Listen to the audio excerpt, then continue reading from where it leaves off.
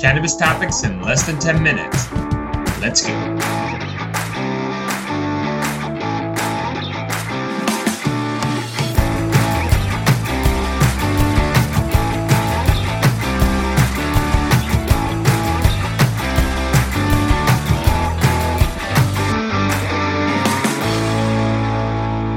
What's up, guys? Welcome back to another episode of The Dime. I'm Brian Fields, and with me, as always, is Kellen Finney. And this week, we've got a very special guest, Coleman, Beale, CEO of Basscore. Coleman, thanks for taking the time. How you doing today? I'm great, Brian. Thanks for having me. Excited to be here and be a part of the podcast. The early days, kind of starting the company, were there hurdles? Were people kind of looking at you, saying, "Hey, we don't think this really fit"? Can you take us through the concepts in the early brainstorming? Journey is a good way to describe it. I mean, in the early days, there was no industry, if you will. I mean, there was nobody growing hemp. There was interest in CBD. In fact, when hemp was brought up in the conversation, hemp was equated to CBD, if you will. So there was no delineation really between, or thought, so to speak, between the fiber side of the plant and what I call CBD, or the consumable side. And so, but as we looked at it, it was really just an idea on a sheet of paper. I mean, we looked at existing processing systems overseas in Europe, and they were just, for a market that literally didn't exist, there was no way there was any remotely capital available to go purchase those kind of systems, older technology, if you will. So we really just came up with the idea on the sheet of paper, as I like to say, to develop our own processing. And so that's like any startup or any company in an industry that doesn't exist. I mean, that was the start of the journey, was to build our own decorticator or decortication system, if you will, and sketched it out. We built a prototype, right? I mean, we had issues with the prototype, and then built another one, and it's an iteration, if you will, of the beginning to where we are now. Decortification. Can you just give our listeners just a simple version of what that means and kind of the type of process that went into building a piece of equipment like that? Sure. So decortication is the process separating the fibers from the inner core wood, or the hurd, as we call HURD, the hurd of the stalk. So you have a stalk that can grow anywhere from 8 to, I've seen stalks as high as 20 feet tall. I mean, that's a little bit on the extreme side, but the decortication process is the separation of the fibers off of the stalk. And so the stalks of the plant are what we call the bast fiber, B-A-S-T, hence the first part of our name, in bast, by the inner core wood, right? So bast core. And so the fibers are the outer, think of it like a bark around a tree, if that makes sense. And so that separation process is in essence what decortication is. And it's very important that you have clean materials, meaning you have fiber free of wood and wood free of fiber to be able to use in any type of industrial application. And that's really what our technology that we've developed does, is produces really fine, high quality, clean materials for different use cases. Do you think there's a difference between sustainability, as you're saying, and let's say sustainability as maybe others in the past have used the word? And when you say others in the past, what do you mean by that? We've had conversations where some people have said that their products are sustainable, and then the guest has kind of pushed back and asked for evidence about it. And there's kind of been it's just kind of a buzzword. But I understand from your perspective, sustainability has a certain meaning. Can you kind of just share what your perspective? Great question. I mean, I definitely think that you have to be careful with using the words. How do you define sustainability, right? And I think one of the things that a lot of people don't know is that industrial hemp is the number one carbon sequestration plant on the planet.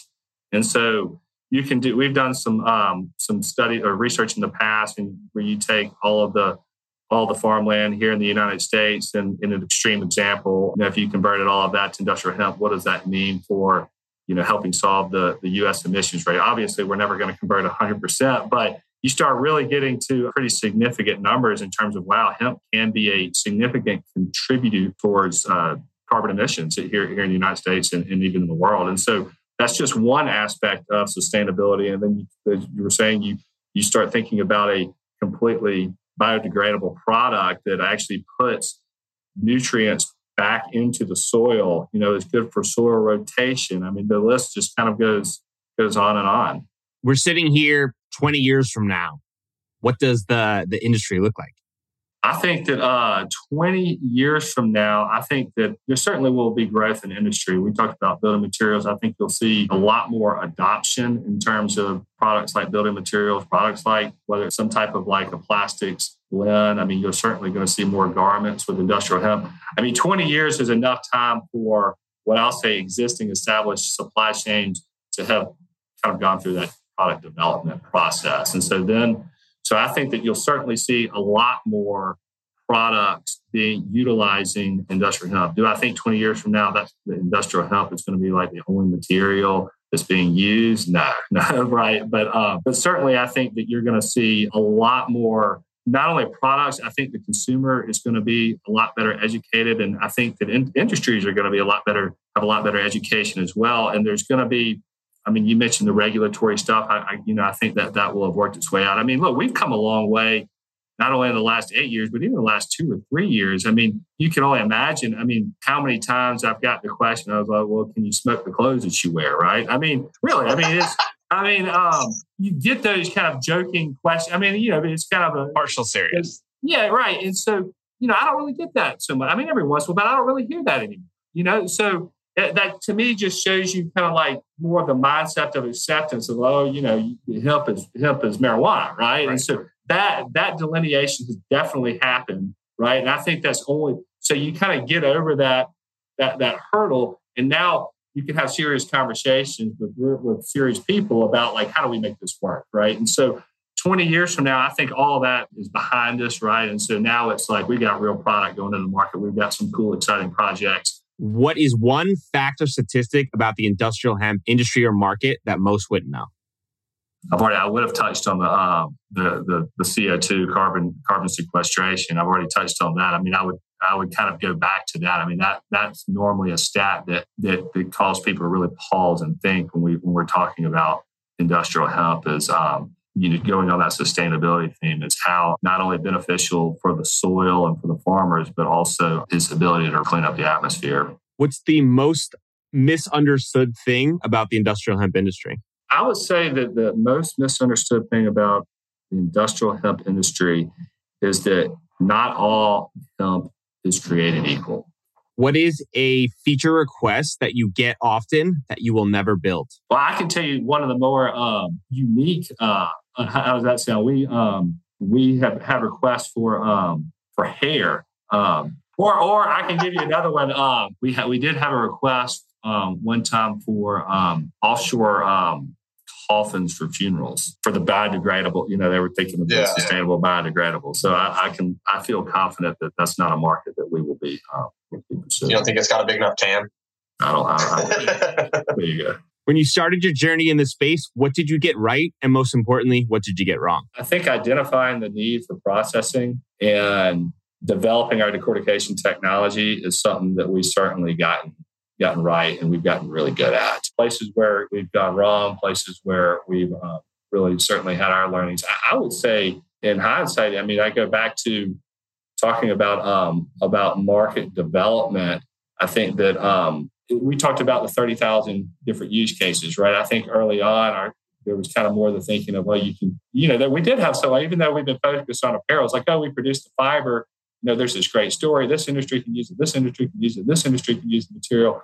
And just understanding, okay, it's not going to work here or it's not going to work here. And just really having to have a focus on your product and what you want to target, I think is, in our early days, that's probably places that we may have not gotten exactly right, so to speak. And I think we've certainly had our learnings there. Before we do predictions, we ask all of our guests, if you could sum up your experience in a main takeaway or lesson learned to pass on to the next generation, what would it be? I think somebody said this to me one time, and I think it is very true, is that when you're starting a business, there's going to be challenges along the way. And there are going to be challenges that you can't foresee. All right, prediction time. Coleman, in what year do we see the biggest unlocking of industrial hemp's potential, and what or where will it happen? I think the unlocking of industrial hemp's potential, you will really start to see that accelerate. I'm going to say in 2024. So Coleman, for our listeners, they want to get in touch and they want to learn more. Where can they find you? basscord.com. Our contact information is there. Feel free to check out the website. Check us out on social media. If there's any questions or interest in what we're doing, feel free to reach out. Awesome. We'll link it up in the show notes. Thanks so much, Absolutely. Thank you. Yep. Have a great day. Guys, if you've enjoyed this podcast over the last few years, can you please take 3 minutes or less and leave us a quick review on Apple or Spotify? All reviews make a massive difference for us and help other people like you find this podcast. From the bottom of our hearts, thank you.